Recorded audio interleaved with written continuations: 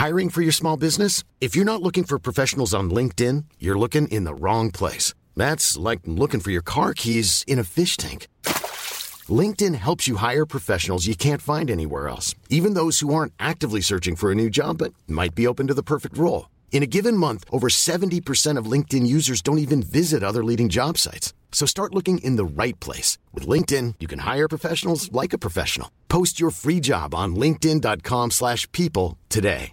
Everyone knows therapy is great for solving problems, but getting therapy has its own problems too, like finding the right therapist, fitting into their schedule, and of course, the cost.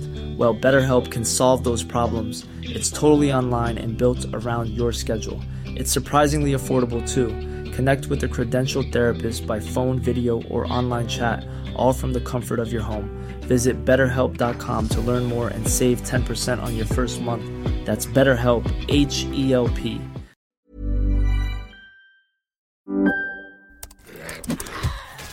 Wait, are you gaming? On a Chromebook? Yep. It's got a high-res 120Hz display, plus this killer RGB keyboard. And I can access thousands of games anytime, anywhere. Stop playing. What? Get out of here. Huh? Yeah, I want you to stop playing and get out of here so I can game on that Chromebook. Got it. Discover the ultimate cloud gaming machine, a new kind of Chromebook. Thanks to Feels for supporting FilmSack. Feels has me feeling my best every day, and it can help you too. Become a member today by going to feels.com/filmsack, and you'll get 50% off your first order with free shipping. Oh. We've got tonight. Who's got Who tomorrow? needs tomorrow? We've got here. Let's make it last, Oh, there it girl. Let's find a way. You're like my livinglyrics.com. I don't know lyrics in this. 2130, day 547. Unscheduled course correction due at 2200. Pre-correction check. Rotation axis plus 3 degrees. Nitrous oxide pressure 4100, rising to 5000. Quad jet C and D on pre-select. Rotor ignition sequence beginning in 3-0. Thruster line reactors on standby.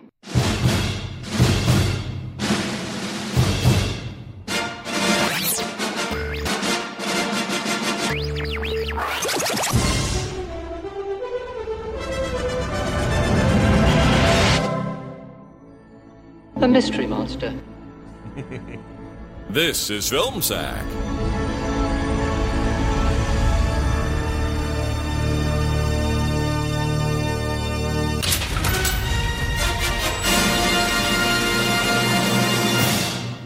Oh, sure.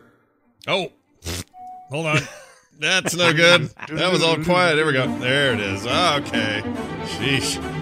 Way to check all the buttons before you start, Scott. Hey, everybody. Welcome to FilmSack. This is FilmSack, mining the very depths of film entertainment for all mankind. What a great way to start 2020. My name is Scott Johnson. I'm joined today by Brian when Vincent penetrated Maximilian Dunaway. Okay. Oh, hi. This week on FilmSack, we dig deep into Disney's darkest hole. I mean, we really get in there and dig around for nuggets of... Oh, hold on a minute. I'm getting an ESP. Uh-huh. Right. Yeah, I'll tell them. Okay, guys. I just got a brain call from everyone's favorite 1970s era sci-fi robot, old One Ball Bob. It appears he survived after all. However, he assimilated with Ernest Borgnine and now identifies as No Balls Borg Bob. I'll let that one burn into your soul for a minute while you struggle to imagine a sweaty robot with a mustache. All right. Does anybody need like a 2-minute overture they want to play? Anybody got one of those? A 2-minute overture? Might help pass the time. No. All right. Oh, wait. I'm getting another ESP. It's from Vincent. Uh-huh. Right. Yeah. I'll tell him. Vincent says he's sorry. He's sorry he asked all of you lovely film sackers to endure this movie, and he promises to never do it again. Nah, I'm kidding. He started quoting some long deaf philosopher, and I remembered that this ESP and I could just sever that whole thing. Click. Well, I hope you enjoyed the view from the sidecar of my imagination. Now here's that 2-minute overture I promised. No? You guys prefer commercials and 20 trailers before your movie? Fine. And that's what you'll get. Mm-hmm. Oh, my gosh. You know, there's a reason you're known for your intros here on the show. That stuff's really quality, high-quality stuff. I love intro making. It's fun. It may be You're a my good favorite writer. thing in the universe. You're a good writer. If there's ever like, Letterman or somebody starts a new show and they're like, we need someone to do these weird intros, I think they should hire you. Totally. He has a new show. But no pressure on anyone else. Let's start next with Randy. Hey, it's that guy from Jackie Brown Jordan. Aloha, Scott. Brian. Hi. Did I ever tell you boys about the time I owned and operated the most successful chain of automaton dealerships in all of Alberta? No, do tell. True story. Yeah. Everyone wants to operate their own small army of automatons, and that money is being in the supplier. You too are going to do great in this business so long as you follow my 3 vital rules. Number 1, train the automatons to do things that fun people do, like cheerleaders, like stack up in a pyramid. That'll come in real handy when your customer is stuck alone with them for 20 years. Number 2, don't tell anyone about how automatons can just vanish. I know you think that's a selling point, but I'm telling you, keep that a secret because you're going to love the look on Ernest Borgnine's face when he gets fooled. Number 3, train your customers on how to attach the masks to the automatons, in such a way that the masks can't easily be dislodged. Come on, boys. This should be obvious. Yeah, those dead people would have sneezed. Those masks would have just fallen off right then and there. Right. Yeah, there weren't much on those things. Would like to have seen more of those guys, not just the one dude. But anyway, with us finally, Brian. Brian. Hey, we should make a Star War Ibit.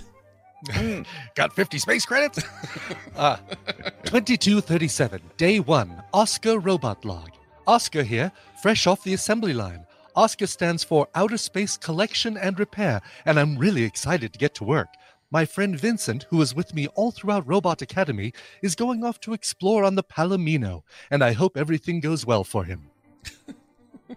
2237, day 35, Oscar robot log. I was working on the hull of the SS Valiant, took a little bit of a hit from a stray meteor, and it seemed to have an effect on my voice modulator. I'll have to have that checked out the next time I'm in Spaceport.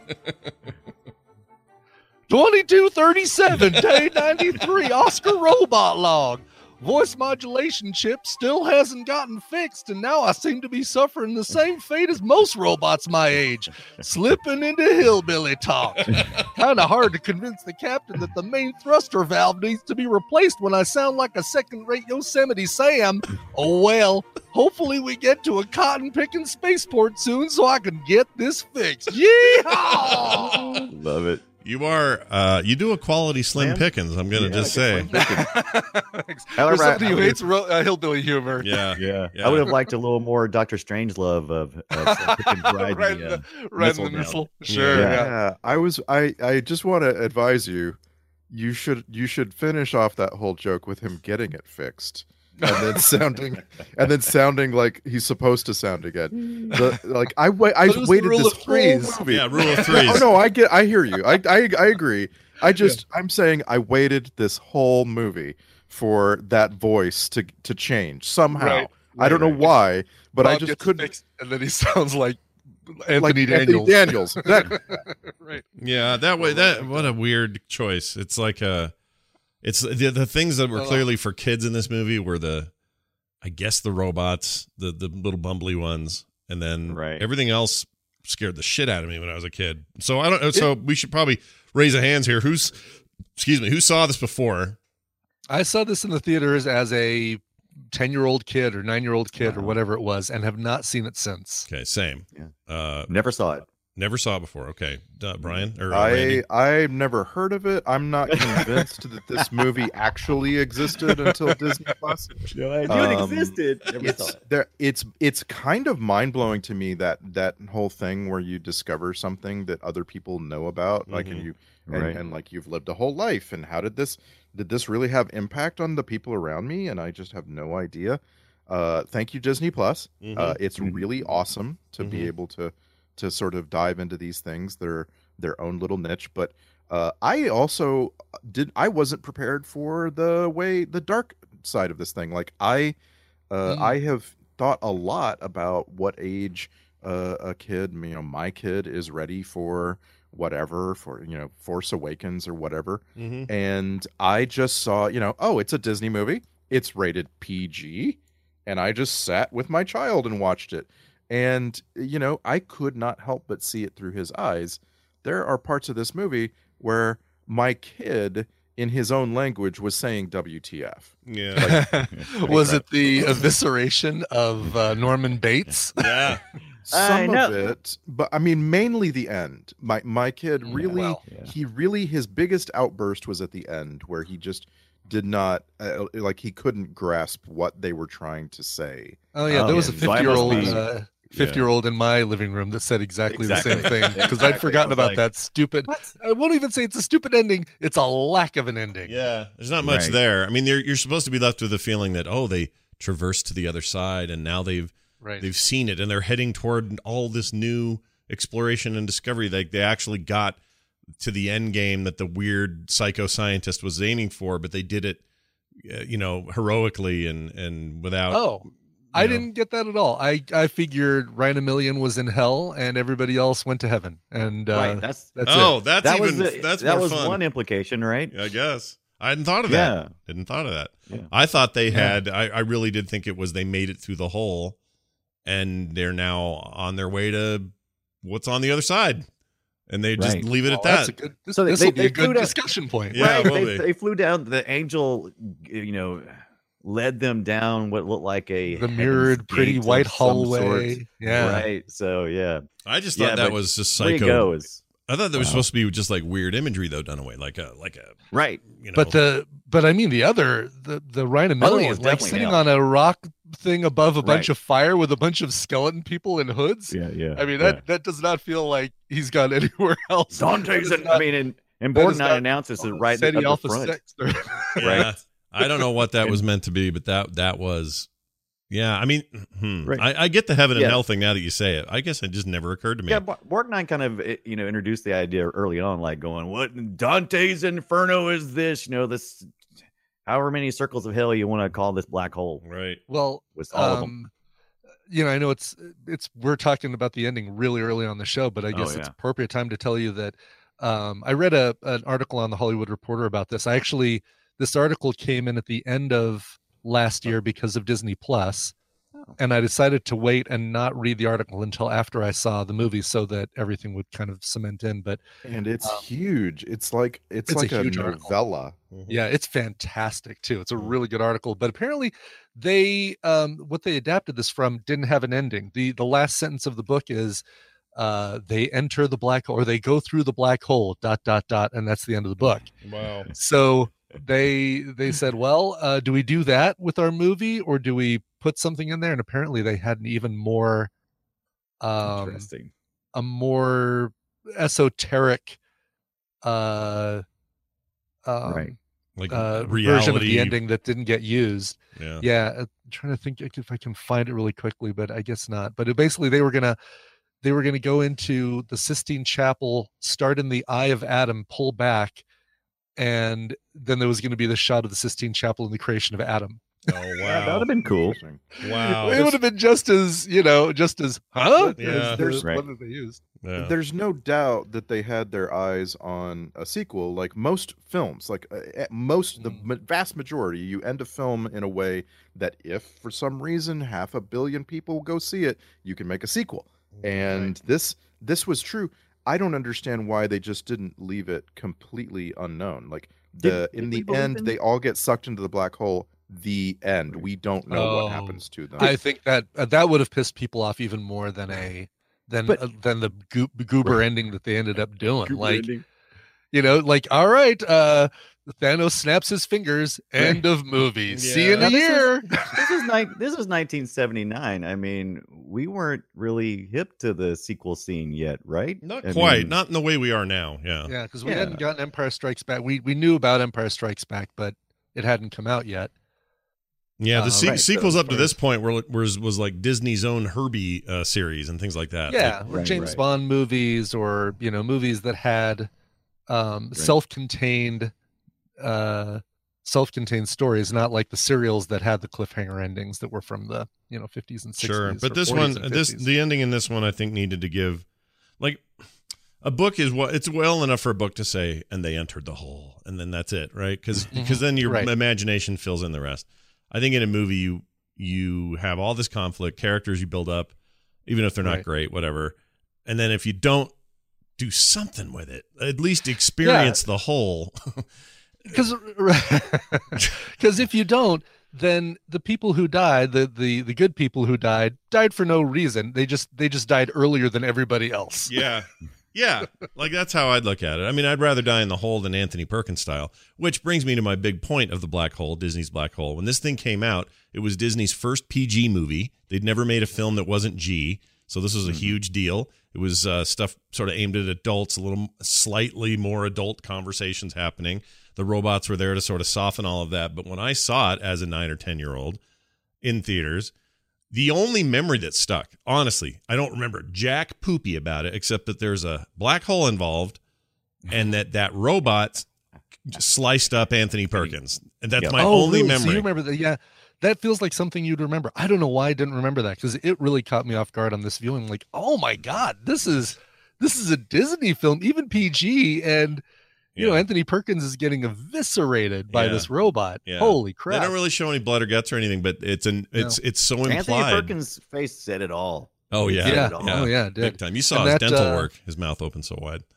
From that article, by the way, him holding up the book with all the notes and all of his information was also improvised on the set. It wasn't written into the script, which is brilliant. It's like, here, maybe this will stop you, but oh my God, it's my life's work. Oh God, here's my heart.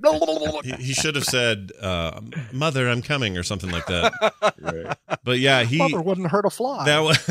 That was a scene that just was seared into my memory, and I remembered it. Yeah. It scared the crap out of me when I was a kid, and it's the only thing I've retained from the. I remembered Maximilian, and what's really funny is the only other thing I remembered from the film was the opening computer graphics of the green lines that then formed the black hole. That apparently had more of an impact on me than Perkins' death. Than that graphic was pretty innovative. Nobody was really doing that stuff at the time. Yeah, that was high-end graphics or high-end computer graphics at the time. But yeah, and you notice nowhere does it say a Disney film. The only thing it says it's a Buena Vista film. Correct. Right. Yeah. Right. And we've talked about the end, but let's talk about the beginning for just a second. Sure. Ooh, yeah. Let's talk about that. Let's talk about the fact that I turned on my Disney Plus and I hadn't turned up my volume on my computer, and so I'm sitting there looking at a black screen, going, "It's dark. Yeah. What's going on right now?" And I know there's like a 2-minute overture or something, which you don't see in films anymore, but was pretty out of vogue even then. But it was a nice reminder, because when I was watching it and listening to it, I was like, oh, this is very nice. I enjoyed this. Mm-hmm. I forgot people used to come in, movies used to start when they started, and Randy talks about this all the time. Movies used to start when they started. Mm-hmm. And so they would have an overture, so you'd have an opportunity. People would come in, kind of get in the mood, kind of sit down, get ready, talk to each other, say hello to your neighbor. Mm-hmm. Yeah. Right. It was a much more civil exchange back in the day. I'm glad we're a moviegoer in the 70s, because I know you won't be pulling out a phone or talking to anybody during the picture. Your feet aren't going to be up. You're not going to be pushing on the back of my chair. Exactly. Right. I really appreciate with reservable seating and an app that tells me about how long the trailers are going to be, I can pick out the exact time I want to arrive at the movies. Yeah, right. And it's like 21 minutes after the alleged start time. It's like, there's an app that'll tell you how long the trailers are going to be before a particular movie, or do you just, it's always going to be right around 20 minutes, right? No, I'm talking about like going on to social media and seeing what my friends who went to see it at this theater have. I'm sure it has to be theater by theater, because they all run different. 20 minutes though does feel like it's about the right amount, and that's a really good thing. I like going every once in a while, making sure that I do see all the trailers, because they change them up enough that I do want to see them. And for a while, because the only way I would watch the Rise of Skywalker trailer was in a theater. I did not want to watch it on my TV or on my computer screen. We were going and seeing every movie with the trailers for a while until I saw that one. I don't mind it, except for all our local chains here are putting commercials between the trailers now. Yeah, that's not right. I hate that it. feels like such That's a not bad. right. That's not right. I hate it so much. I really hate it, and it makes everything take longer. I mean, I understand that they need to, whatever, running theaters and chains and stuff is not the business it used to be, and you got to get it through concessions and other stuff. But man, just but too it feels much. like such a break of the agreement between movie shower and movie goer. It's like. We have an agreement. You show your commercials while people are sitting down for a few minutes before the thing. You show that stupid Eminem. I loved it at the beginning, but man, Eminem needs to update that stupid. No, it's an envelope. They need to get rid of that thing and give us a new one. Yeah. And then once the time starts and you've told us that there's popcorn and Coke products in the lobby, and somehow these people have glassware that they're drinking Cokes out of. I have a paper cup. Yeah. Hey, do you guys have the guilt trip commercial before y'all? Do you have the one where which one is that? the one that we get here at our theater. I don't know if it's nationwide or not, but it's always about this is obnoxious, and there's a guy going, man, he's like he's talking when the movie's about to start, and then there's like another guy, he's got like a hoodie on, and he's videotaping the screen. It's like, this is illegal. And then at the very end of it, it's like after all these stupid things, they have somebody sucking on a water bong. And I'm like, what the? Oh, South Carolina. Your movie commercials are so much different from ours. Awesome. I would love for you guys to be able to see the one that I see. I wasn't sure if it was nationwide or not. When you described the guilt trip commercial, I could have sworn you were going to say it was the Jennifer Aniston, Marlo Thomas begging for money for St. Jude's Hospital. No, we get those too. But this is something different. Ours are filled with local crap, and it's because the chain is local. It's this Larry H. Miller chain, and it's a great chain as far as quality and seats and all that stuff's awesome. But they really cram it with imagine this. A trailer for something like Knives Out. Amazing trailer. Looks great. Can't wait to see it. Boom, bam, bam. Big thing on the screen. And then it cuts to, here at ZCMI Bank, we're grateful for your local, it's some local freaking, saving, what do you call that? Community, what's it called? What's a community bank? Or what's that called? There's a name for a bank that isn't a big bank. It's a... Small bank? Not saving the loan. You're looking for a bank? Banksy? Little no, Banksy? no, Banksy. What's the you're word? Looking for a credit. You're looking for a credit union. Credit union. Oh, Thank credit you. union. Okay. Thank you. But it's all like local stuff like that, or a guy that makes computers like downtown. Like it's horrific. It'd be better if they were like national commercials, maybe, because the quality would be better. The quality. Yeah, and then they roll in, here's a disagree. Star Wars trailer. No. Oh, and now here's another commercial for whatever. Ugh. I don't even want national commercials. Basically, that would be the thing that would make me start coming to the movies 20 minutes late, is if they started doing commercials interspersed with. Well, that's what we're doing now. We're reserving seats anyway, so there's no advantage to being there early, and we're just not going. Well, I am fine watching those trailers on my computer screen if this is the other option. So those guys. I might just be a little fired up because of a YouTube problem, but yeah. The real frustrating thing is when you're trying to watch a movie and then get to a dinner reservation afterward and figure out when to make that reservation for. Like, it's ridiculous. Like, you should just add on 2 hours or something, because you just can't, like, you don't want to ever cut it close. There's nothing worse than being like, oh wow, I'm already 10 minutes past my reservation time for dinner. This movie's not over. I'm gonna have to sprint out of here as soon as the credits start. Hey, you know how I'm old? We have our dinner before we see a 7 o'clock movie. Hey, you know how I'm poor? I got to choose one or the other. Right. Lately I just don't do eat. We just do it both at home. That's how I get around it. Is both at home. I'm watching Rise of Skywalker right now. Yeah, right this second. Yeah. Ford's Ferrari. I'm watching at home with Tom Cruise and Matt Damon. That's right. Back to the Overture thing. The black hole. Oh, yeah. Do you feel like, I feel like Disney Plus shouldn't, I know it's not including the movie as it was presented to viewers in 1979, but I feel like they shouldn't include it on their streaming service, because there are parents who are going to sit down to watch this with their kids, hit the button, play. It's like, oh, well, something's wrong with the TV screen. Turn it on, turn it off. You know what I'm saying? Here's what I think. Play it, because the score in this movie may be its best thing. Oh, this is true. And here's what they should do. They should Put Disney something on Plus should screen? just put something on screen or a message that says this overture played in theaters in 1980. You feel free to skip 2 minutes in if you'd like to jump straight to the movie or enjoy this music. Like, just give somebody an indication because there's you know what, that'd be better. Yeah, because I nobody think that's knows. there because my Disney Plus, it would like buffer for a second before the overture and then right after the overture. So I don't know if they're working on a way to skip intro. Oh, maybe. But it seemed because I did it twice. I was like, well, that's weird.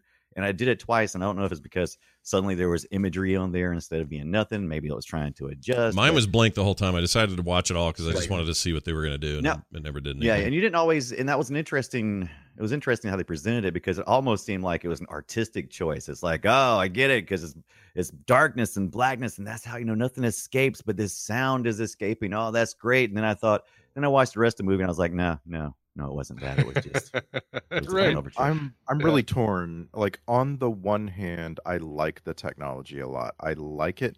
I'm telling you, the opening sequence for Mindhunter is very good. You only need to see it a couple times. The skip button is great. It is. You do not need to see that on every episode of Mindhunter. It's the right innovation. You know what else was like that? Freaking Daredevil. It had a beautiful intro, and then all of the Marvel. But Yeah. on the other hand, Mandalorian is a celebration of art in a way that I almost wish they didn't give you the option to skip it. It's like if you end an episode of Mandalorian and walk away without looking at all the concept art that's over the credits, you're missing part of the show. Oh, if you're not watching the credits, you're a crazy person because that art is amazing. It's so You're gorgeous. Anthony I'm sure there'll be a book that they'll sell that has all of the concept art from Mandalorian, a little coffee table book, and I'm so tempted to buy it. Oh, I'd buy it. I'd get it.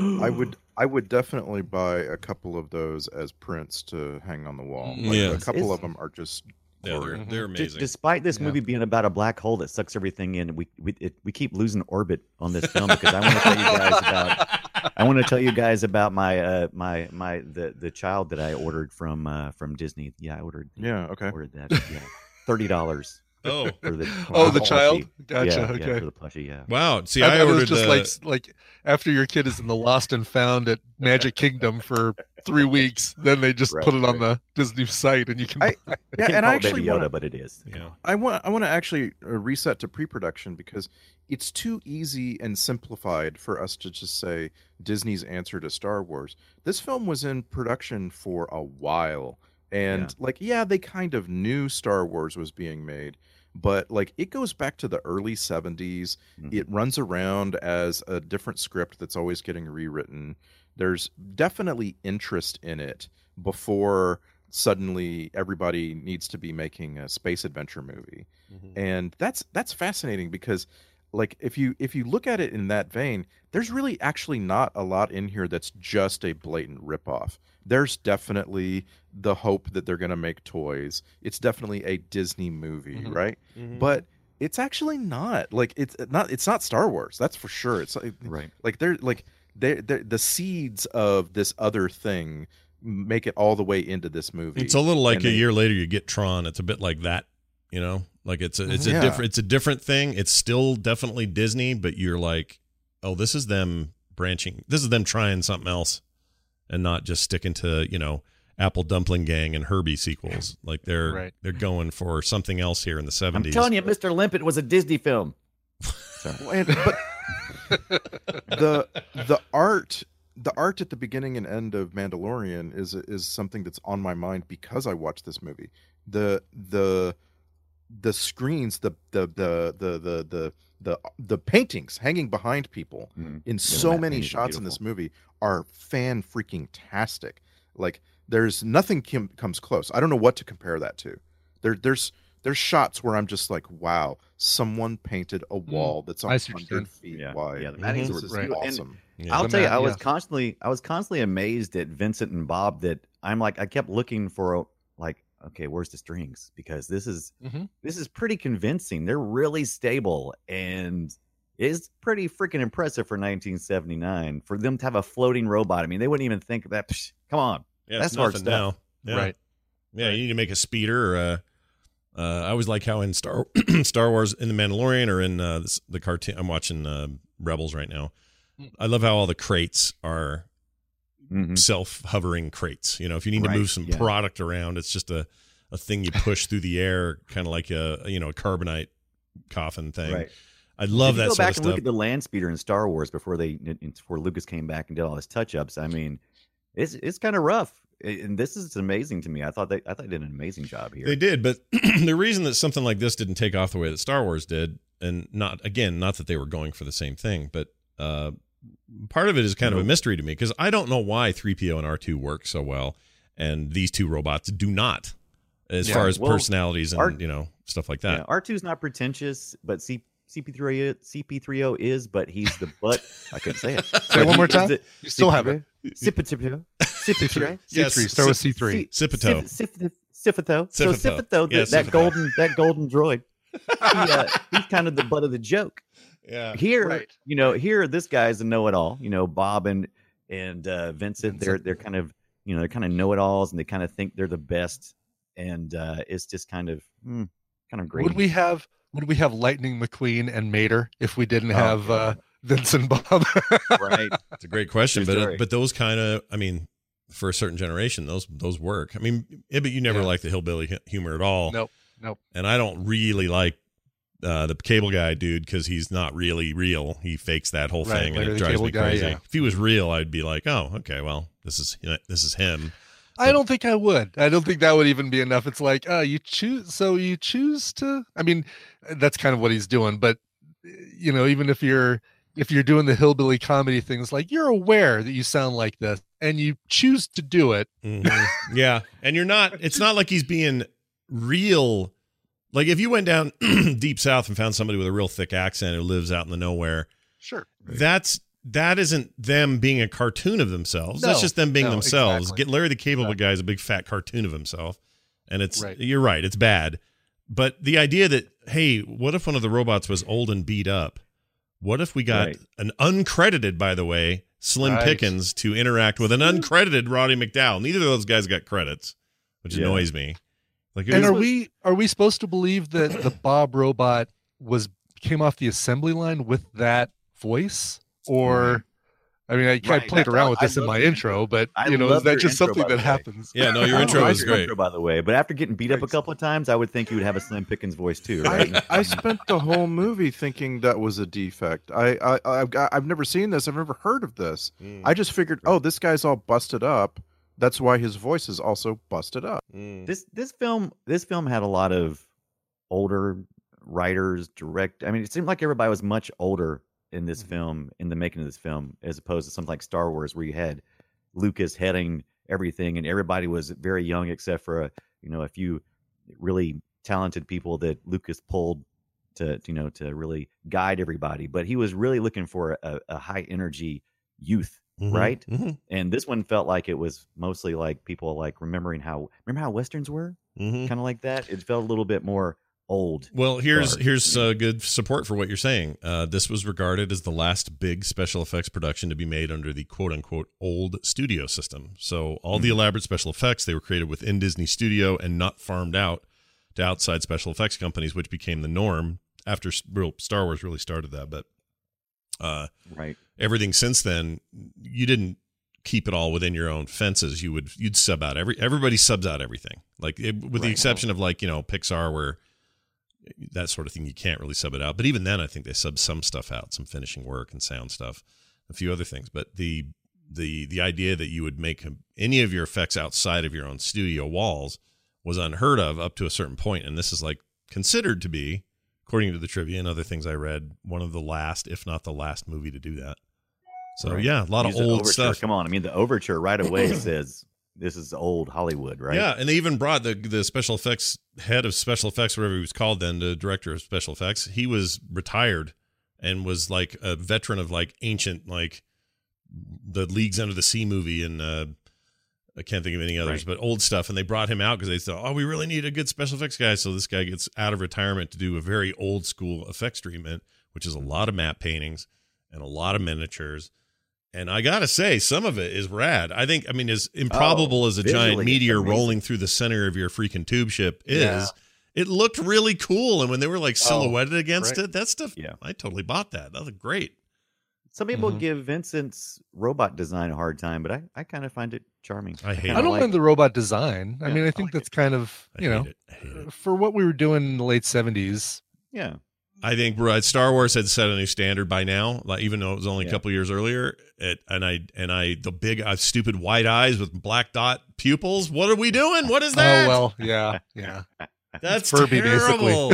I mean, I think Maximilian's cool and still even now a little bit intimidating. It's How a little confusing janky was that to have an actor acting across from a robot that was called Max, or they both were called Maximilian, right? I mean, it was like the actor was Maximilian, and then the robot's name was in the movie. Well, the IMDb trivia claims that they named the robot before that dude was brought on because before him they had considered Harry Andrews, Peter Cushing, Kurt Jurgens. Oh, I thought you said the robot's name was going to be no, the other way around. Getting better. Christopher Lee almost had this role, I guess. Max von Sydow, like all the people you would like. Imagine all the psycho faced character actors of that era, and they pretty much were all in this trivia. But they named that robot before Maximilian and whatever. And if they brought you on to be the heavy in a movie, Scott, and said, and this is your evil robot companion, Scott, right?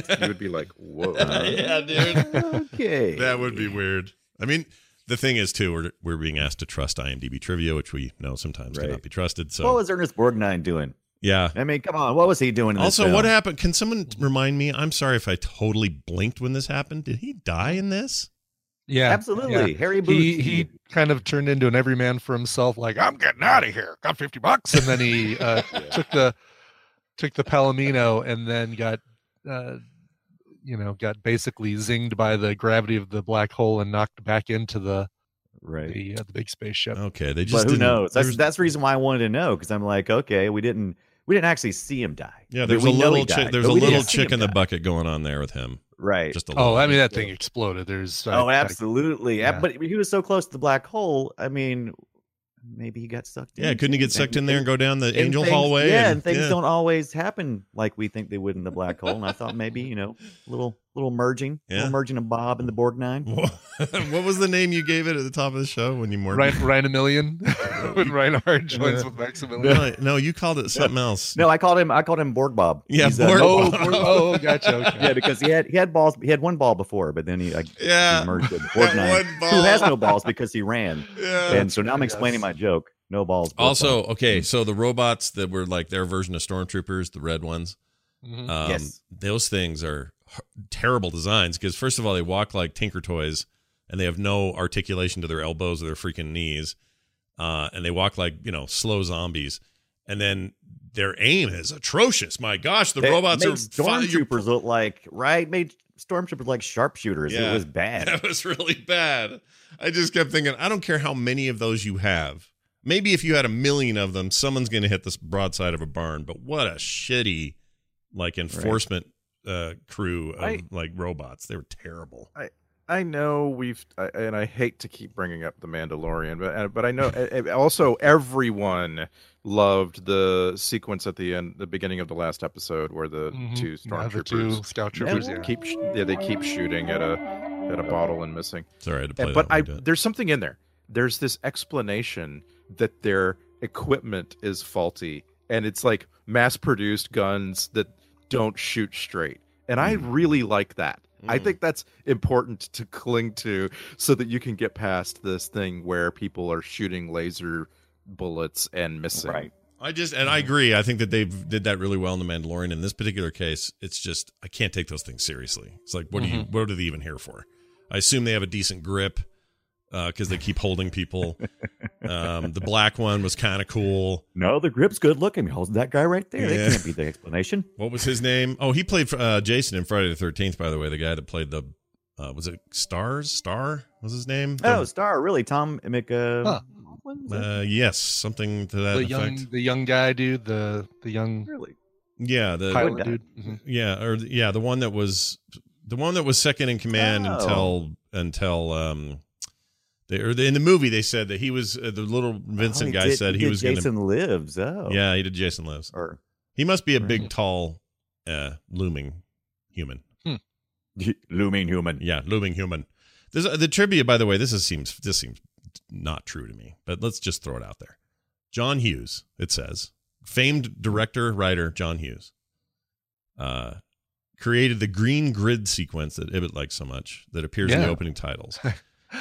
Wouldn't it be great if it was John Hughes, like Pretty in Pink, Breakfast Club John Hughes? That's what this says. That's what this is saying. You think it really is though, or just like somebody named John Hughes? But they're claiming it's the 16 Candles John Hughes. I don't know. Now the thing Who is, never did any other computer graphics thing ever whatsoever, ever in his life, ever. Right? Right. Didn't he? It also has the long. It is the Breakfast Club opened up with like a 3-dimensional rendering, like you're zooming in on lines of the school, Shermer High School. So I'm gonna look at his production credits real quick here. Yeah, miscellaneous crew, right? Would that be it? Yeah, right. Okay. Nope, nothing there. Nothing in actor. Nothing in. Let's see, director. Nope. Producer. Nope. It's special thanks. Maybe. Let's see. Let's go back to the 70s. Thanks a lot. Nope. How about self? Nope. Archive footage? Nope. I'm going to call BS on that one. I don't think John Hughes had shit all to do with your green thing. But I do know that it is the longest computer sequence in a film, a computer-generated sequence in a film up to that point. Nobody had done anything like that. And that's kind of rad. I like stuff like that. Really cool. Yeah. I think it got beat pretty quick, though, because Star Trek, the motion picture, had that weird planet. Right. Genesis. Thing. Whatever it was. It was Wrath of Khan that had the Genesis 3-dimensional rendering planet. Yeah, which is like 2 years after this. Maybe that was the one I'm thinking of. And that took. Now the motion picture came out just a month apart from this film. Oh, really? What a bad year it was for science fiction. I know, right? Well, it wasn't a bad year. Wasn't. We also had Alien that year, right? The first Alien. Right. Year before, which is streaming, by the way. Alien 1 is streaming. Yep. Why are we even still talking? I know. What are we doing watching the black hole? We should watch Alien. I don't know. This is my question for this whole thing. How did it be done? Right? It needed to be done. I'm not here to say this is a uniformly bad movie. Like I say, I'm of two minds about every little thing in it. There's things that everything. Just saying, the acting, I love it. I hate it. The music, I love it, but I hate it. Like the music. I'm sorry. There are times when this music is so effusive. It's so over the top. I don't know what it's doing in this movie at times. You know what I'm saying? Like every little thing. And so my ultimate final, like synopsis of my experience is I love this movie and I hate this movie. You know, it's like what's going on? Well, and it's part of the reason that's what makes it perfect for films. Yeah, that's the other thing. Part of it too is like, when we find a movie that connects to our childhood in some way, in the case of Ibbott and I anyway, that's always fun to look at later and say, all right, well, how does this hold up? What do we remember from it? Why did I have a giant coloring book from this movie? I had that for a while. Like they were trying to do merchandise. The Star Wars model had gone crazy with action figures. They tried to sell action figures for this. I don't think it went well. I don't think it but went well. I may have had nobody Vincent. Wants a sweaty Ernest Borgnine. Nobody wants that. No, nobody wants that. But it's just got so many pieces that are so perfect for Film Sack. But you know what? Those were dark times for Disney. It wasn't a great time. They weren't making huge money. They were out of big sort of franchisey hits. They didn't have their animation stuff was in a bad place. What was it? Black Cauldron's about all we had around then. And that's a bad movie. That's the worst thing they ever made, in my opinion. So they were just having it rough. They're not the Disney of today. So it's fun to see that. And it's also fun to see them on their big premiere thing now where Disney's the biggest company on the planet.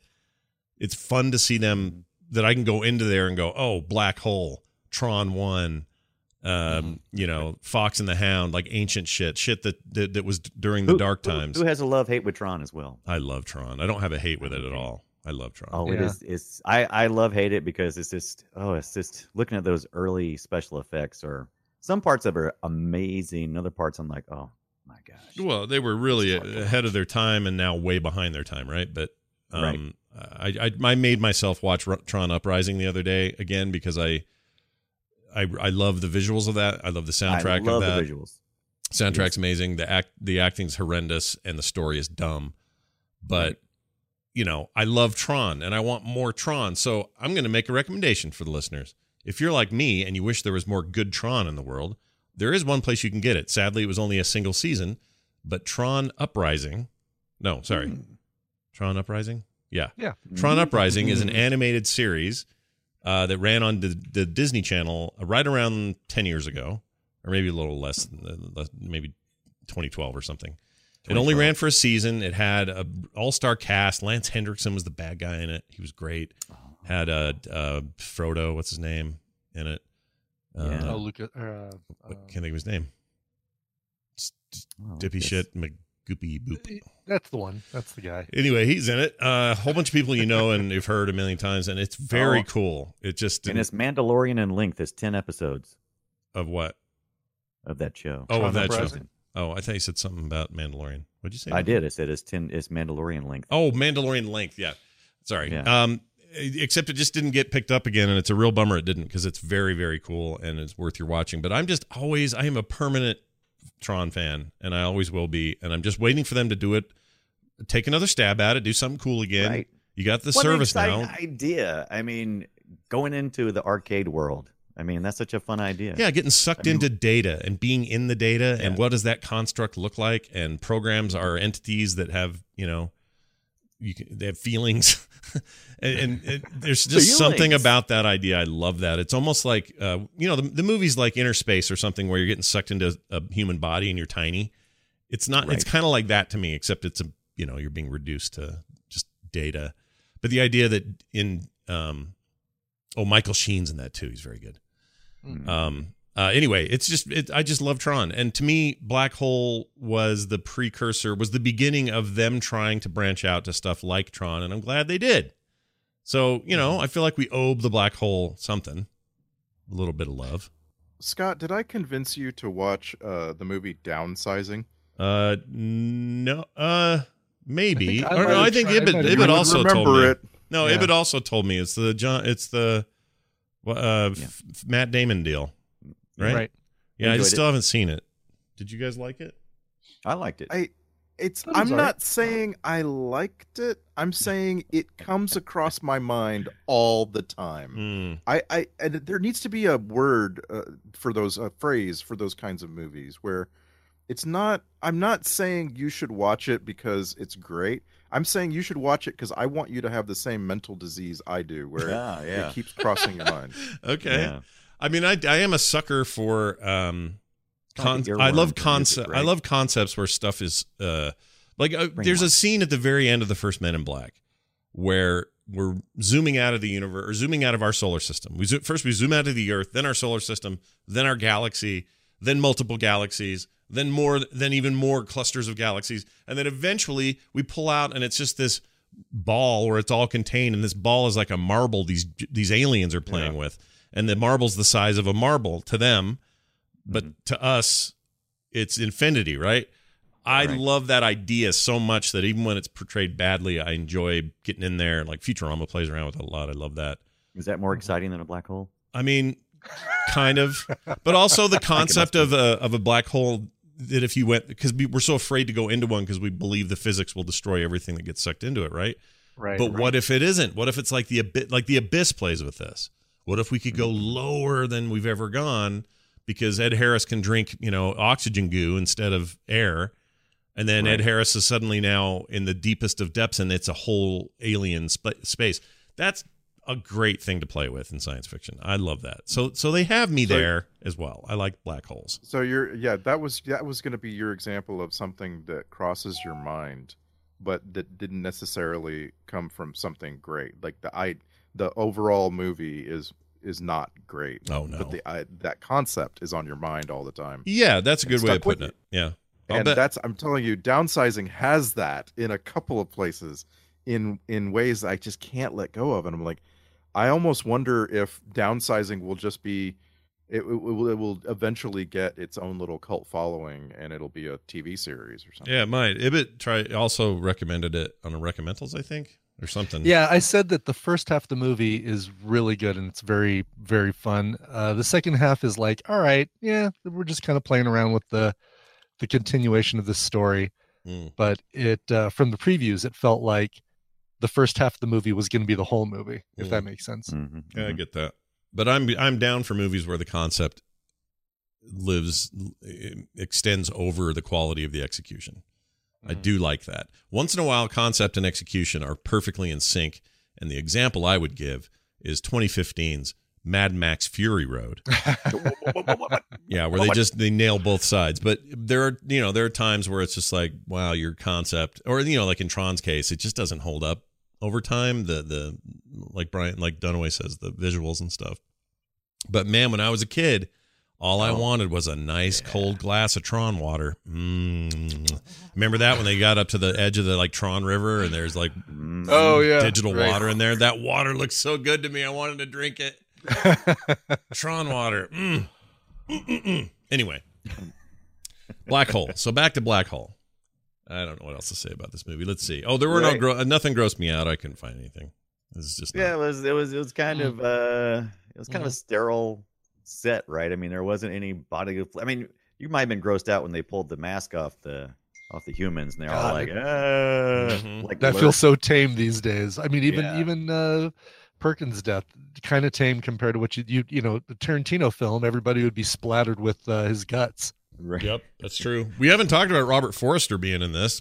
Yeah, Robert Forster. I mean, you briefly mentioned at the beginning about the guy from. What did I bring up? Tarantino, Jackie Brown. Oh, Jackie Brown. Yeah. And also from El Camino, the guy who helps out. He was the same age in this film as he was in Jackie Brown.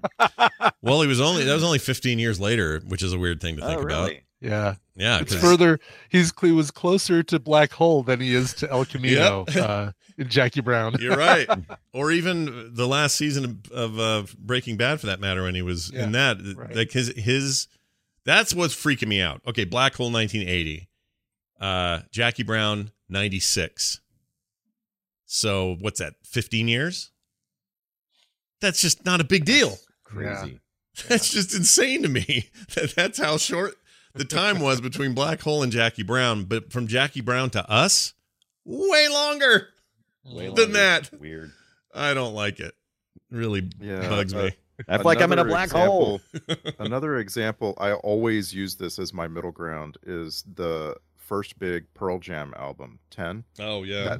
That first Pearl Jam album comes out about, 12, 13 years after the Black Hole. Yeah. And is coming up on 20 years old. Yeah. Now?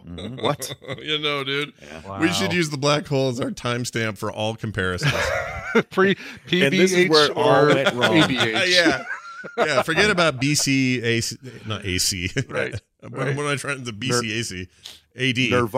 Nirvana is significantly older to us right now than the Black Hole was to Nirvana. Yeah. That's so weird to think of. I don't like that one bit. No, I don't. I mean, Matrix I felt was like a really good watermark, but like a bookmark to say, pre-Matrix, post-Matrix. But Black Hole. Yeah, but now you're 21 years after the Matrix. Yeah. 21 years.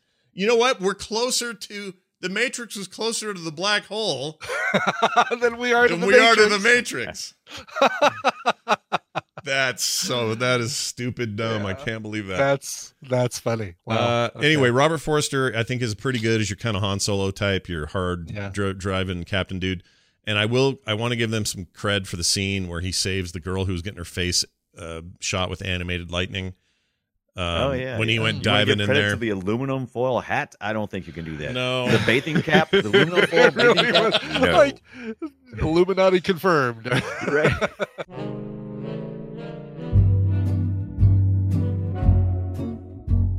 Hey, you guys, do you experience stress or have anxiety or chronic pain or have trouble sleeping at least once a week? Well, you're not alone. Many of us do. I know I have. Didn't sleep great last night, in fact. Let's talk about Feals. Feals. Feals. Feals is a premium CBD delivered directly to your doorstep. You want to know what they do? Well, they make you feel better. Actually, I don't know. Maybe it's just because I'm getting older or whatever, but it seems like going to the medicine cabinet has mixed results these days. Little CBD oil, though. It's like the thing that makes me feel better now. Feals naturally helps me reduce stress, anxiety, pain, and sleeplessness. It's easy to take, too. Place a few drops of Feals under your tongue and feel the difference within minutes. Are you new to it? Are you new to CBD? Feels offers a free CBD hotline and text message support to help guide your personal experience. That's really important to me that they do that. Feels works naturally to help you feel better. Definitely works for me that way. There's no high, hangover, or addiction. Feels has me feeling my very best every day, and it can help you as well.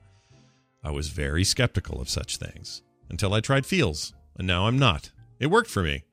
Join the Feels community to get Feels delivered to your door every month. You'll save money on every order, and you can pause or cancel anytime.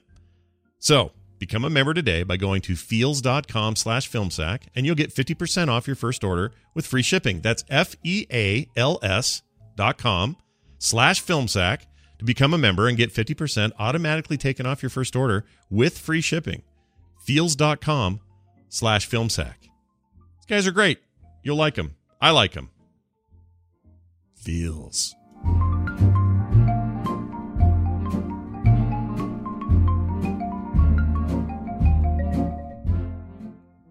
I won't even say it was a good scene. I'm saying it was a fun, stupid moment of like heroism, Han Solo type, jumping over the counter, shooting dudes with their two little laser prong guns. Pew, pew. And I remember thinking those guns were cool. And I'd argue with my friends. They're like, oh no, Star Wars blasters are cooler. I don't know. These have two lasers on them. Those are pretty cool. And then, we'll just see. Let's wait 40 years and see what we think then. Yeah. And some nerd would say, I like Star Trek guns because they only stun you if you want to. They have options on them. I remember that kid. Anyway. Well, speaking of Yvette Mimieux, she was a replacement, like a last-minute replacement. Actress. Let's see. That makes more sense to me because in one part of the script says, and then take the young lady down to the thing. And I'm like, hey, that lady's like 38. Well, she looks older because she's got the blonde fro. But originally they had Jennifer O'Neill, who was in the Summer 42. Actually, originally they wanted Sigourney Weaver, like a pre-Alien Sigourney Weaver. And they said, no, we don't want. They basically turned her down because of her name. They said, oh my God, with a name like Sigourney Weaver, we don't want her. Whatever, Borgnine. Really? And then Borgnine. Right. And then they were going to do Jennifer O'Neill, who had this long blonde hair, and they kept cutting it and cutting it and cutting it. And finally they, gotten it short and said, okay, you're our woman. And then she drove home from that session, got into a car accident on Sunset Boulevard and ended up in the hospital. So they recast cut her hair. And after they cut her hair, like she has long blonde hair, they cut it short because they didn't want they thought it would be too obvious in the floating in space scenes if her hair didn't move. Oh yeah. Right. So then they recast and got Yvette Mimieux, who also had long blonde hair, and then they just cut her hair, made it short and curly, and said, okay, I guess we're set. Gave her the short and curlies. But just before we get a ton of emails, Alien came out the year before, 1979. So technically, Sigourney Weaver already had done. I thought this came out in 1979 as well. We've been saying 80, but I thought this was. No, it's coming in 79. I thought it was 80. Not 80? No, Yeah, 1979. Oh, same year. But it came out real late 79, like December. Oh, look at that. You're right. Mm-hmm. Okay. Oh, December 18th. I'm sorry, December 21st in the U.S., 18th in the United States. Yeah, this says, you know what it is? It's up top. It says 79. Down below, there's a reference to 1980, and I don't know why. This happens sometimes. Gotcha. Yeah. I don't like that. I saw this in 1980. Listen, IMDb, we require exactness in our website. But they film movies before they release them, so it still would have been a pre-Alien Sigourney Weaver. Yeah, that's true. Right. And she hadn't really done shit all before that, I don't think. No. Yeah. She was great in Alien. We got to watch Alien. Yeah. Because Alien's got, what's his name? He was in Top Gun. He was in charge of stuff in Top Gun. Sure. Skerritt. Right. Tom Skerritt. Oh, yeah, dude. And Alien understood, for the same year, also understood how space worked, how you couldn't be out in space without some sort of suit. Well, whatever, man. Well, they could. Okay, hold on. I actually have a question about that. Yeah. Who's the first person that flew into the hole? Was that Maximilian? Maximilian, right? Well, yeah. Whatever his name is. It was a pretty big ship kind of going all in at once. So it's really hard to say who went in. The first person we saw the results of was. So it's Hans Reinhardt. Yeah, Hans Reinhardt was the person we saw the first. So maybe you guys are right. Maybe this whole thing is he's dead the minute he hits space. and then he's in he hell was after already that. dead. And so he kind of imagines the merging with Maximilian. Maybe. Right. Well, see, he was supposed to be already dead, right? Because he got crushed by that screen, and then he just laid there with his eyes dead looking. I assume that's what that meant. And then he awoke on the other side, right? It wasn't that. So it was a hell thing then. Maybe you guys are right about the heaven and hell scenario. Yeah. I think never occurred to me, but now after we've sussed this out, I think you're right. And I just want to get a confirmation because Aliens, Alien 3, and Alien Resurrection are all streaming on HBO now. I want to sit and just watch them all. Yeah. But they're not streaming on. They're not streaming on Netflix or something like that. Surely you all have the. Well, I have it. That's true. Yeah. Because I have the complete box set. Surely you guys do. Yeah, but and it's, I do have it, and don't call me Shirley. Sure. I don't think that people. Oh yeah, you're right. None of these are. Yeah, I was thinking it was like Netflix or something. If we decide to sack Alien, I'll watch it again. I'm seriously like today. I'm gonna watch all these movies. I love the Alien movies. I really do. All the way up through 4. I like 4 for dumb reasons, and I think 3 is a cool space prison movie. And it's a great example of a series where every movie is a different kind of movie. Yeah. Alien is a horror film. Aliens is kind of like a war film almost. Action movie. Yeah. Action movie. Alien 3 is kind of a suspense thriller, and Alien 4 is kind of like your sci-fi. I will watch any psychological Alien movie anytime, and including Prometheus, the extended groups, and everything. I'll watch them all. Prometheus really bummed me out, but I'd watch it again. It's fine. I'd watch every one of them and have done so. Prometheus and what's the other one? Alien Covenant. Alien Covenant. Yeah. Those are not as good as they could be, but they are not the worst thing I ever saw. So they're elevated by Fassbender, I think. Yeah, Fassbender's great, and also having Ridley Scott back is a good catch. Although again, you could argue that he's not doing his best work, but whatever. But Aliens, although I'm the first 4 movies, I love them for their own reasons. I'm mad at them for other reasons. And this is a possible thing to do at once, everybody at home. You're all sitting there listening to us say this, and you're going, whatever, dude. The only good movies are the first 2. No. Whatever you want to watch is what you like. Just do that. Go see Alien 3 if you like it. Don't if you don't. It's got problems. It's not perfect. I hate how it starts because what it does to characters from the previous film. Yes. Oh, yeah. That's bad. But it is bad. In a way, it's also kind of great that they had the guts to do it, and plus it's David Fincher's first big directorial thing, and there's reasons to be happy about Alien 3. I guess what I'm saying is go watch Aliens. Those are great. I forgot that Covenant had Danny McBride. Oh yeah. I totally forgot it did. Yeah, he's and thank goodness they didn't play him as like the Ernest Borgnine character here. He actually plays pretty heroic. He plays pretty much the Danny McBride. Right. Character that Danny McBride always plays, right? I mean, if we can also make no, you're dumb. You're dumb. If we can make 2020 the year that we finally see the original Predator, that would be really nice too. We just need to do that. You guys have 3D? Okay. I don't. It's not currently streaming on common services. It's on that Fubo business, but with a minute it shows up on anything secondary or whatever, we just need to get that done. The show is 10 years old, damn it. We need to get Schwarzenegger's Predator. I need to see Carl Weathers waving his bloody arm in the air. I need to see. You didn't watch The Mandalorian? I need to hear somebody yell, "Go get to the chopper." I need chopper. It. Yeah. Like this is the movie. I love Predator. It's one of those movies I'll always think fondly of. So I need to see if I'm wrong. Have I forgotten? Is it bad? Does it not hold up? I don't know. But we got to do it. We have to make it happen. Yeah, agreed. All right. We got some clips here. Do you guys want to hear those? Let's do the clips. Do you guys notice we never even talked about Charlie because he's the most wasted use of a character ever? The other white guy in the group. What a waste. What does Charlie do? Nothing. He argues with Vincent. That's it. Right. And see, this more felt like the dynamic felt more like what you would see in Lost in Space. That these characters reminded me more of that. Yeah, that's a good comparison. Actually, this is very Lost in Space. Actually, It is. That being the original Lost in Space, like the show. All right, here comes the sun. No, here comes some clips. These are These are some clips that I gathered from the thing. Here's our first look at Mr. I got $50, or do you have $50? My God. Right out of Dante's Inferno. Yes. Yes. Yes, I love his response. Yes. Yes, Confirmed. it is. Confirmed. I was in Psycho. I know. All right. Here's a bad actor lady. That ship just disappeared. They've never been seen again. Okay, great. I don't like her very much. She's not a great actress.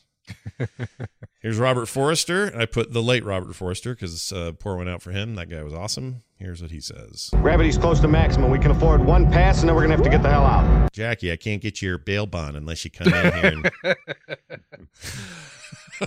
It's actually pretty good. I miss that guy. He's great. Yeah. Just passed away, what, like 3 months ago or something? Yeah, right after the premiere, like a day after the premiere, El Camino. That was such a bummer.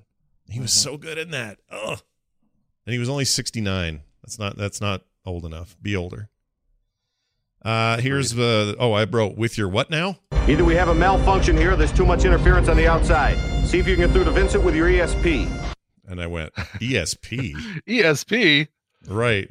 And then he called it your ESP. Like, you're right. Yeah. Well, yeah, because she was the only one who had ESP with Vincent. ESP. And they didn't. They just hand waved that right away, didn't they? They really did. Yeah. Here's your ESP. What? Wait, hold up. What? Isn't ESP? So it's extra sensory perception, right? That I guess could extend to artificial constructs like a robot.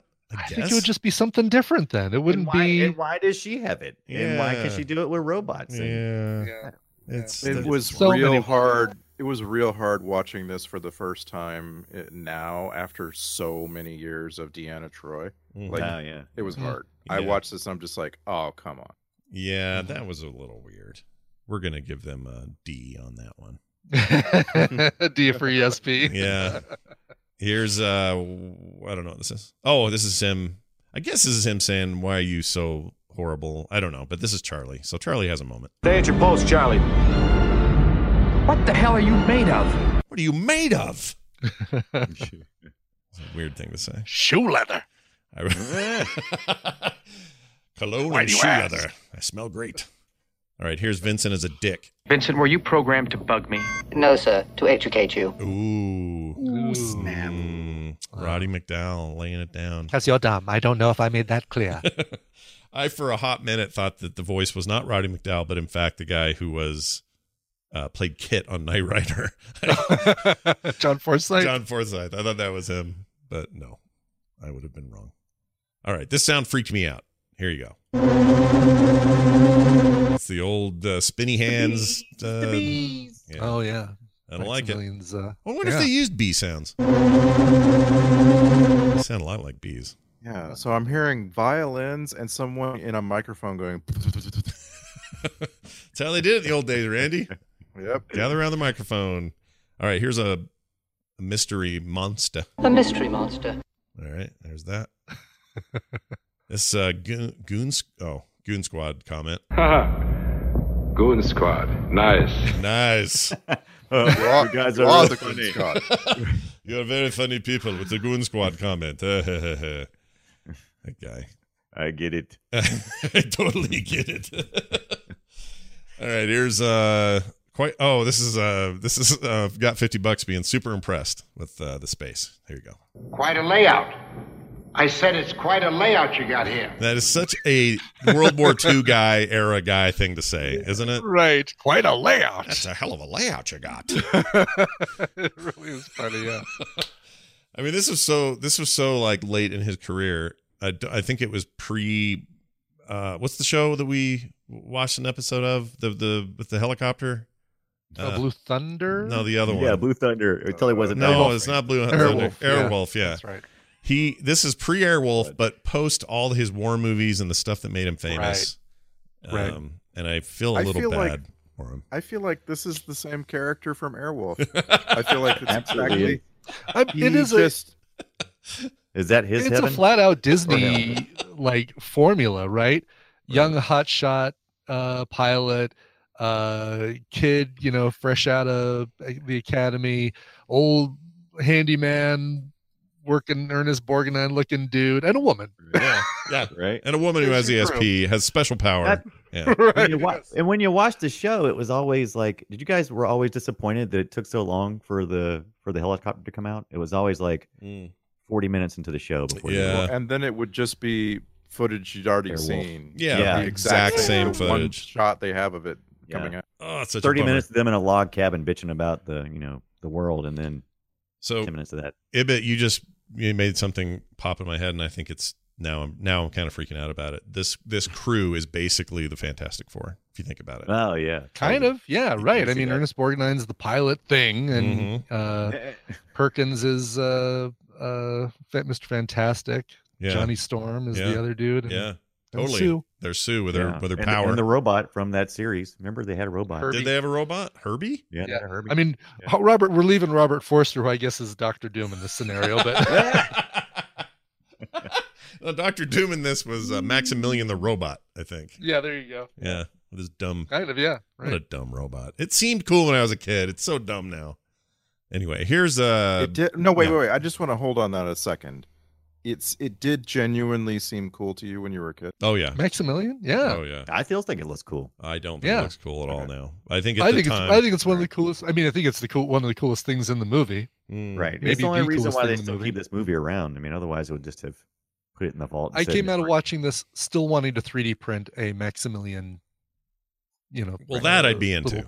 Thing for my desk. That'd be a cool little memento thing to have, but I don't think he's as nearly as menacing as he was when I was a kid. When I was 9, he just seemed like the baddest, meanest thing ever. Well, I mean, so did Cylons. That's true, and he was very silent. Yeah. And very they were they had a little bit of a Vader thing going on with the stormtrooper-y red guys, little bit in the face. It's hard. It must have been hard back then to not have everybody post Star Wars not to go the Star Wars route with their styles and stuff, or have laser swords and things. Anyway, are you interested in black? What's this one? Oh, are you interested in black holes? I love this line. This is great. Are you interested in black holes? I'm going to use that for other stuff. Right. It's great. Toots. Vincent's always butting in. It's only dinner. Said the spider to the fly. All right, you little piece of shit. Said that was a problem. So he was programmed to communicate with humans or to relate with them by quoting other humans or something. Yeah, I didn't right. quite. It was annoying. It was all quotes. A penny saved is a penny earned. Yeah. Bet in the hand is worth two in the bush. Yes, the early bird gets the worm. It's like, shut up, you little round little shit. By the way, Brian's putting in the chat, in our chat here, a version of a 3D printed Maximilian. That would be very cool, actually. It is kind of cool looking. I mean, Well, yeah, like my complaint is that he's sort of like uniformly red. I'm like, oh, well, that's perfect for 3D printing. Yeah, great. Yeah. Right. You could just touch him up a little bit. Also, he's my problem with these robots. Everything that's robotic in this movie is that they have no articulation, so they're really not a big threat. Like, just dodge out of the way of that damn thing. It's slow. Well, I mean, his arms come forward and have the little spinny things, but I don't know what the two little handles that he has on his knees coming out of the side of his knees are for. Is there I don't know. I Pez do like the dispensers? idea of of Mr. Psycho over there running around the room frantically trying to get away from that. Oh, right. Please save me from Maximilian. Please. Rick, save me. All right. Go ahead. What? A very Tron-looking design, though. I know we talked about Tron, but did we talk about how Maximilian looks like he's straight out of Tron? Yeah, it looks like a combination of the guards in Tron and those weird ships that were like two big legs floating. I wonder if they reused the models or something. Maybe. I mean, I doubt it, but there may have been some inspiration carryover there. But I mean, that is one. By the way, one of the things that really holds up about Tron is that kind of design stuff is very cool. It still looks cool. Mm-hmm. It's the people in their dumb little hats that look dumb and their jumpsuits, but the rest of that stuff's great.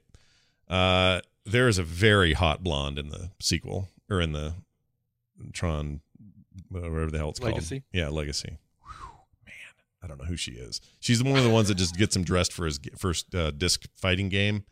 And there's like 3 or 4 models that all walk up to him while the Daft Punk music's playing, and they're like helping him get his outfit on or whatever, and she is just smoking. I have no idea who she is. I'm gonna have to watch that again. Apparently, she just is. She eats that scene up because you're just like, okay, one of these people is way hotter.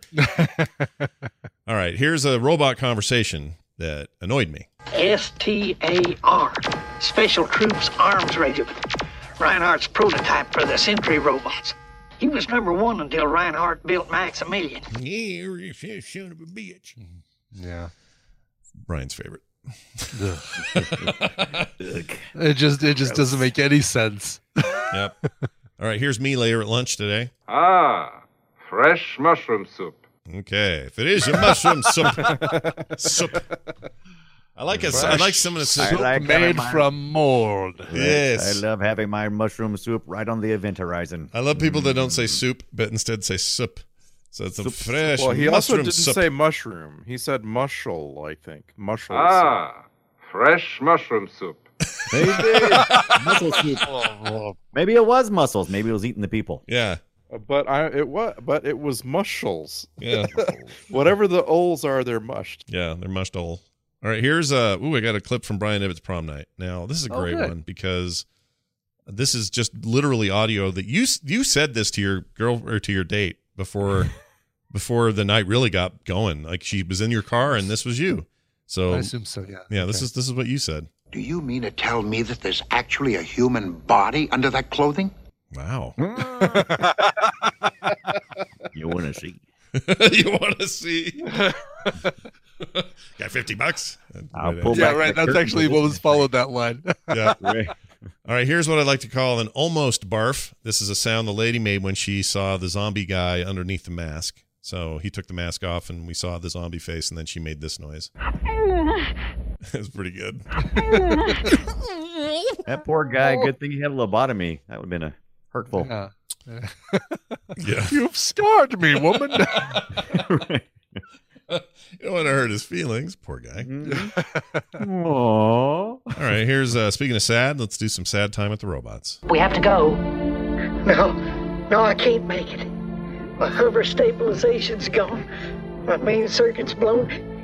And both backups are failing. You can make it. They have two backups? Both backups are failing. Yeah. I hate his voice so much. I didn't realize. Honestly, watching this, I knew I disliked it. Yeah. Once you hear it without the hearing it visuals, Yeah. I hate it. Slim Why Pickens. did they do that? Slim make it Pickens. more kid friendly. That's more true. kid accessible. I Yeah, agree. they were still doing Slim Pickens stuff pretty good during the 70s. I think they Slim thought that Pickens was probably best. He's best suited for Mel Brooks movies. That's where he belongs. Yeah. Make him a cowboy and freaking Blazing Saddles. He's amazing in that. Like, there's a place for Slim Pickens. It ain't here. This is not it.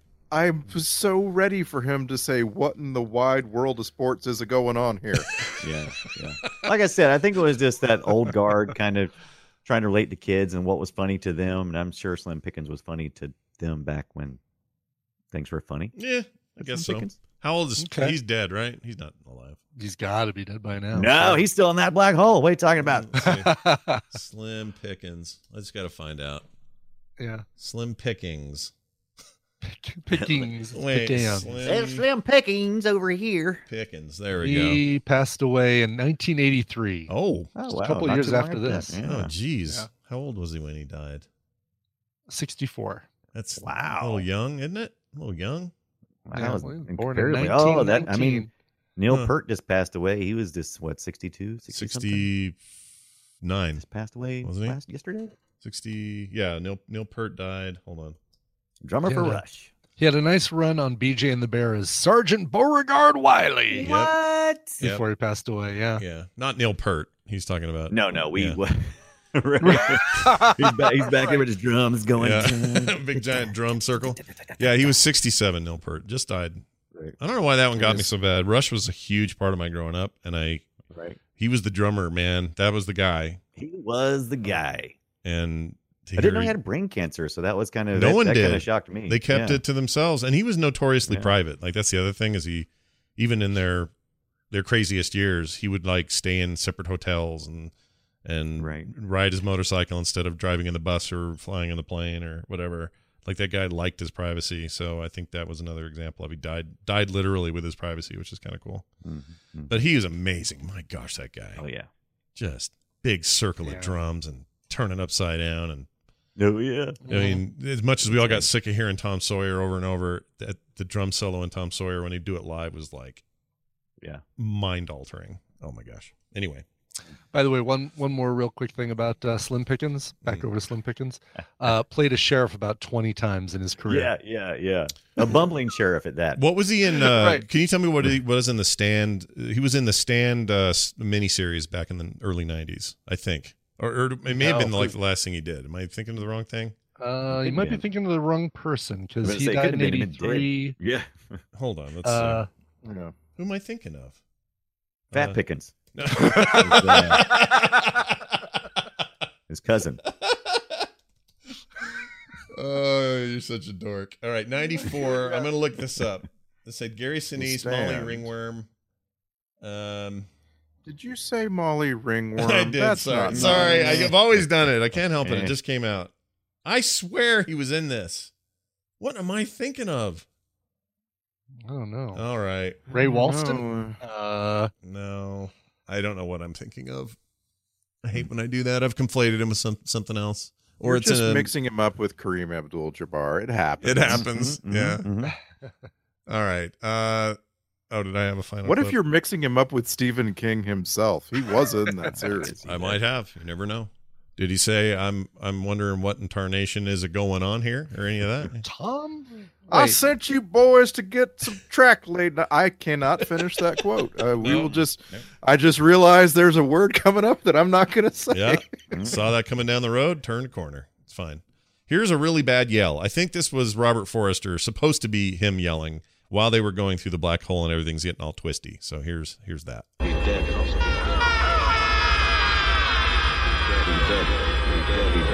We're dead. Oh, that was the echo. Mm-hmm.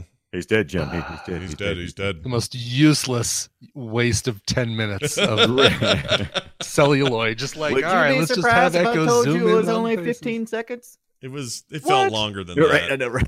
It felt way longer than that. It felt like it was at least 3 minutes. I would say, I guarantee it's longer than 3 minutes, but I wouldn't go guarantee. It has to be longer. It's got to be. It was long.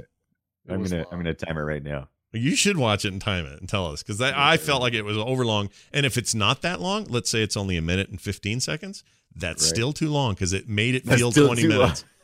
It was bad. All right. That's it for that. Let's move on to this now, which if I could find it would be great. Here it is.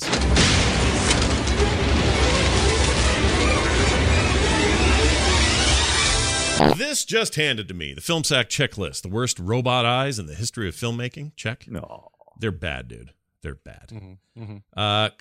Sorry. Charlie is annoying. Check. And then finally, Anthony Perkins Anthony Perkins really gets to the heart of things. Check. Get it? Because his heart was grinded out. Yeah. That's the joke there. All right, Star Trek connections. This came from Daryl. It's kind of a weird one, but anyway, Roddy McDowall was the original choice for Trelawney in TOS's episode, the Squire of Gothos. So he didn't really make it in there. So I don't know why it's a connection, but it was a near connection. They said the reason they didn't do it is because they said the character combined with McDowell's look would have made the character appear gay, and they couldn't have any of that in the 60s. William Campbell was chosen because his huskier look and build would offset the foppish mannerisms of the character. He was also the preferred choice of the voice of Armus in TNG's Skin of Evil in 1988.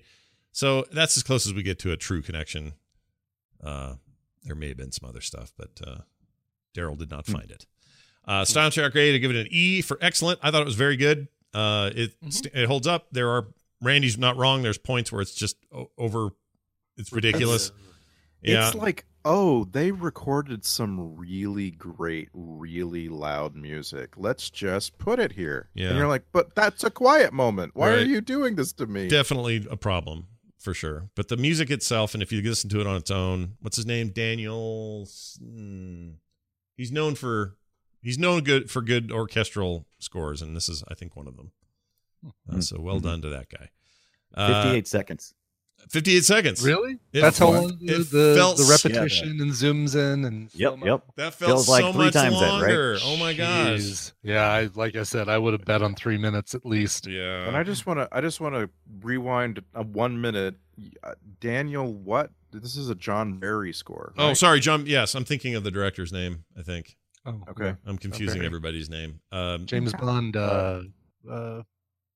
score yeah. writer John Barry. Yeah, a bunch of James Bond stuff.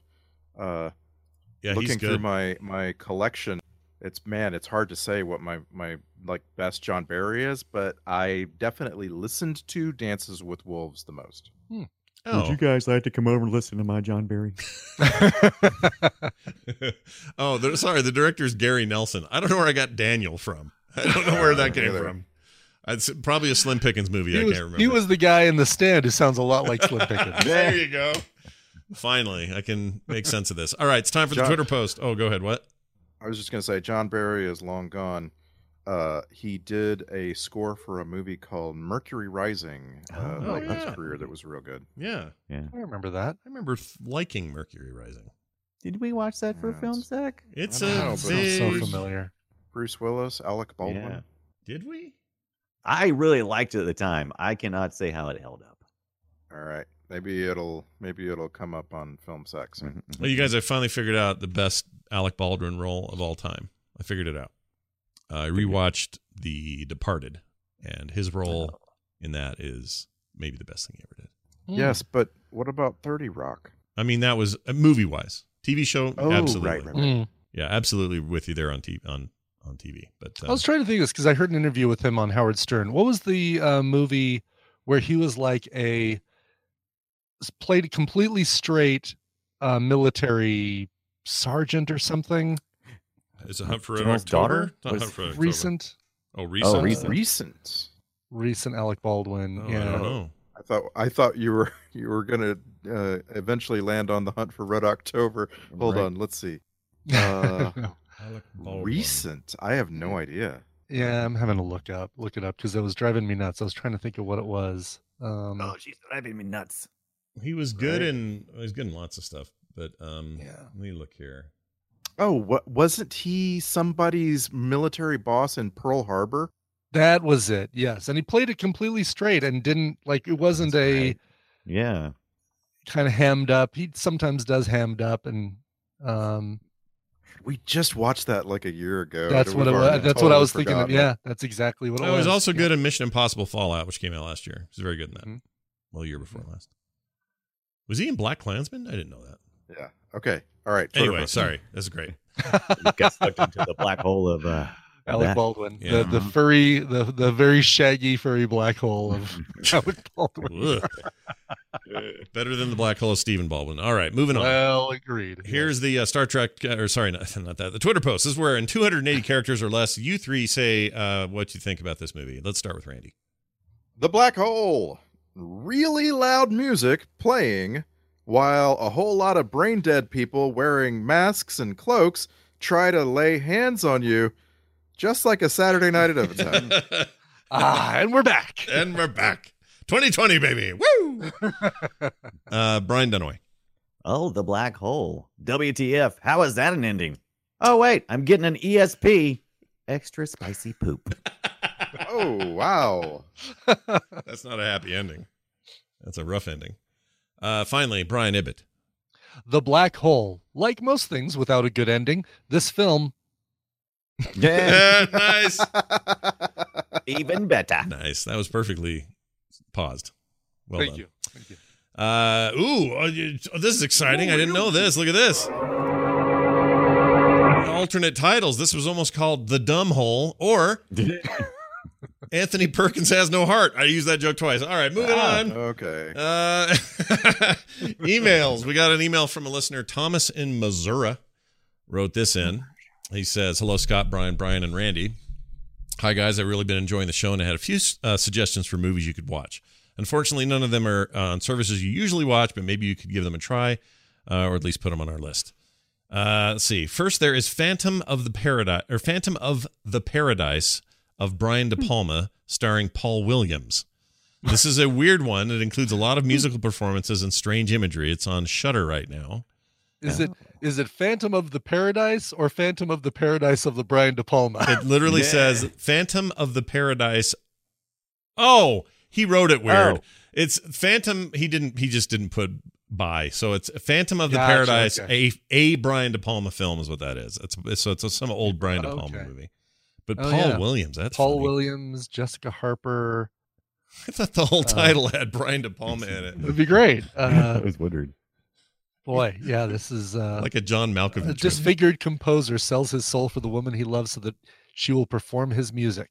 However, an evil record tycoon betrays him and steals his music to open his rock palace, the Paradise. His rock palace. I want to see this now. I'm down. I'm down. All right. Well, that'll go on a list. Also, we have second. Here's one. It's called Quick Change, a really funny movie with Bill Murray, Gina Davis, Randy Quaid. It's about a bank heist that is really fun to watch. The jousting scene alone is worth it. One of my favorite Bill Murray films ever. That's right. I think it's on our list that I check almost every week for if these movies go streaming, we will definitely sack. He says this one's currently on Vudu and free, but has ads, so we could consider that, I suppose. And then you got the last but not least, Rubber. Says this is a weird one. Oh, this is that tire one, isn't it? The tire one, yeah. Didn't we showed this at Nerdtacular as a joke for something? Right. I don't remember what I did for a film sack, and I don't know what the joke was, but we showed a trailer for Rubber, I think. Anyway, says this is a weird one, really weird, like super, super weird. It's about a tire. That is all I'll say. It's on Hoopla, the free service that is connected to public libraries. We see that one. Wow, that's great. Just helping the education of our children. Public libraries. Wonderful. Yeah. Oh my gosh, Brian, what the hell is that? The Phantom of the That Paradise. is from Phantom of the Paradise, that Holy photo I just put in our crap. Discord. Is that Brian Williams? Paul Williams in there? No, I think this is the guy that I think it might be William Finley because he plays the Phantom, and I'm guessing that's what the Phantom looks like. I feel like it's what's his name? Who's Tim Curry? No, that's good too. But I'm thinking of the singer. I can't think. Oh, Marilyn Manson's who I'm thinking of. Oh yeah, it is very Marilyn Manson. Like at a concert or something. With his makeup, because without his makeup, Marilyn Manson looks like a potato. He really does. Anyway, he says, I think all these movies would be great episodes of Film Sack. I hope to hear them someday. Keep up the awesome work, guys. Thomas from Missouri. Well, thank you, Thomas. God, I love Quick Change. It is one of my favorite, not just one of my favorite Bill Murray movies, but one of my favorite movies. Underappreciated films. Randy Quaid's great in it. Gina Davis is great in it. Never saw it, so I would love to see it. It has a way of pacing and creating atmosphere that you just don't often find in dark comedies. Like dark comedies tend to live and die on the script, and this one has things for you to look at. Like, love it. Yeah. I'm into it. Plus, we haven't done a comedy in a while, so that might be a good one to do. Because they're hard, we don't usually do those here, but it's harder to do for a film sack. You're right. Yeah. But a Bill Murray film with all of that talk around it, Randy Quaid, where he's at in his life now, like there's a lot to say. Oh, geez. Yeah. Gina Davis and so on.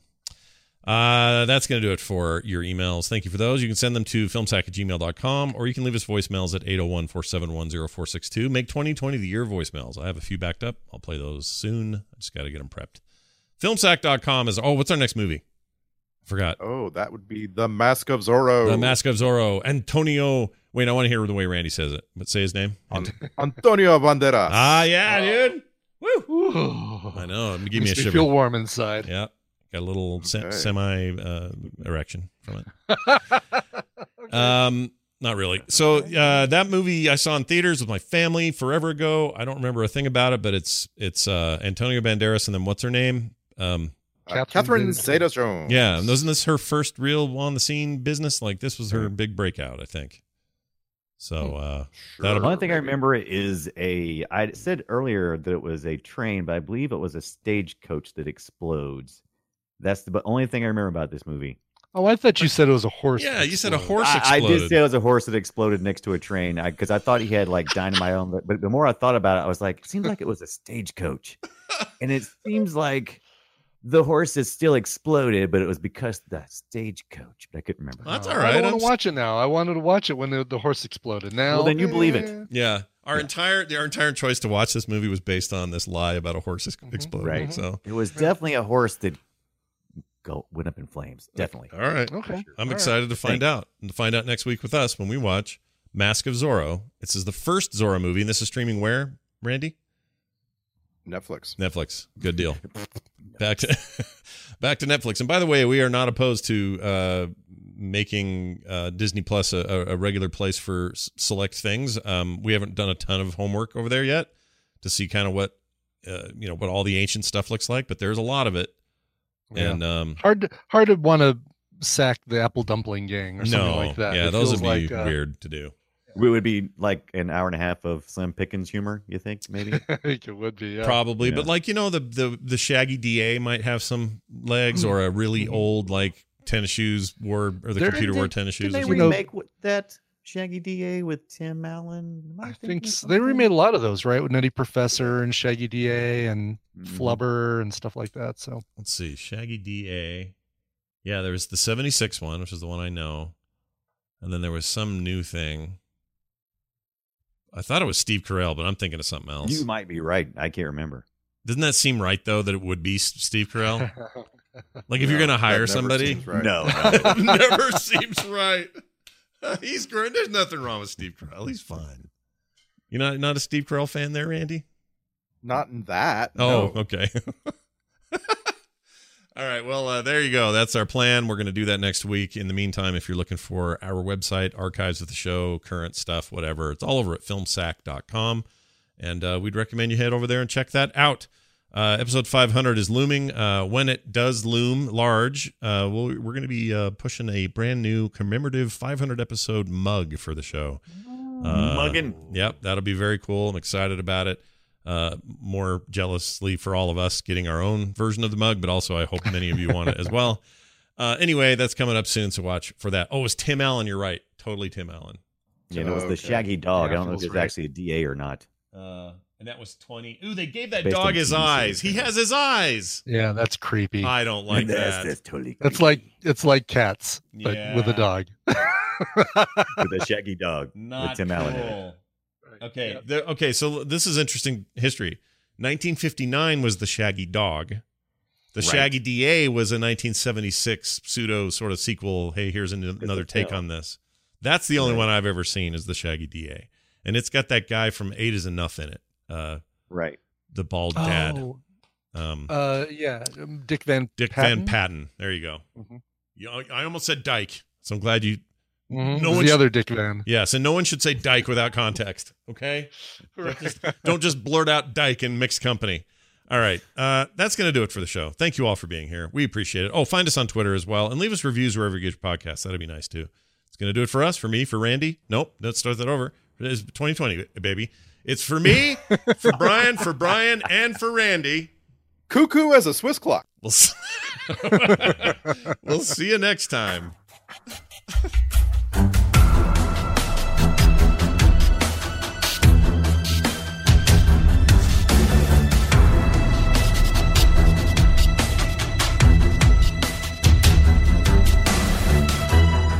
This show is part of the Frog Pants Network. Frog Pants Network. Get more shows like this at frogpants.com. Sifito. So Sifito, Yeah, that golden droid. Imagine the softest sheets you've ever felt. Now imagine them getting even softer over time. That's what you'll feel with Boll & Branch's organic cotton sheets. In a recent customer survey, 96% replied that Boll & Branch sheets get softer with every wash. Start getting your best night's sleep in these sheets that get softer and softer for years to come. Try their sheets with a 30-night guarantee. Plus, get 15% off your first order at bollandbranch.com. Code BUTTERY. Exclusions apply. See site for details. Even when we're on a budget, we still deserve nice things. Quince is a place to scoop up stunning high-end goods for 50 to 80% less than similar brands. They have buttery soft cashmere sweaters starting at $50, luxurious Italian leather bags, and so much more. Plus, Quince only works with factories that use safe, ethical, and responsible manufacturing. Get the high-end goods you'll love without the high price tag with Quince. Go to quince.com/style for free shipping and 365-day returns.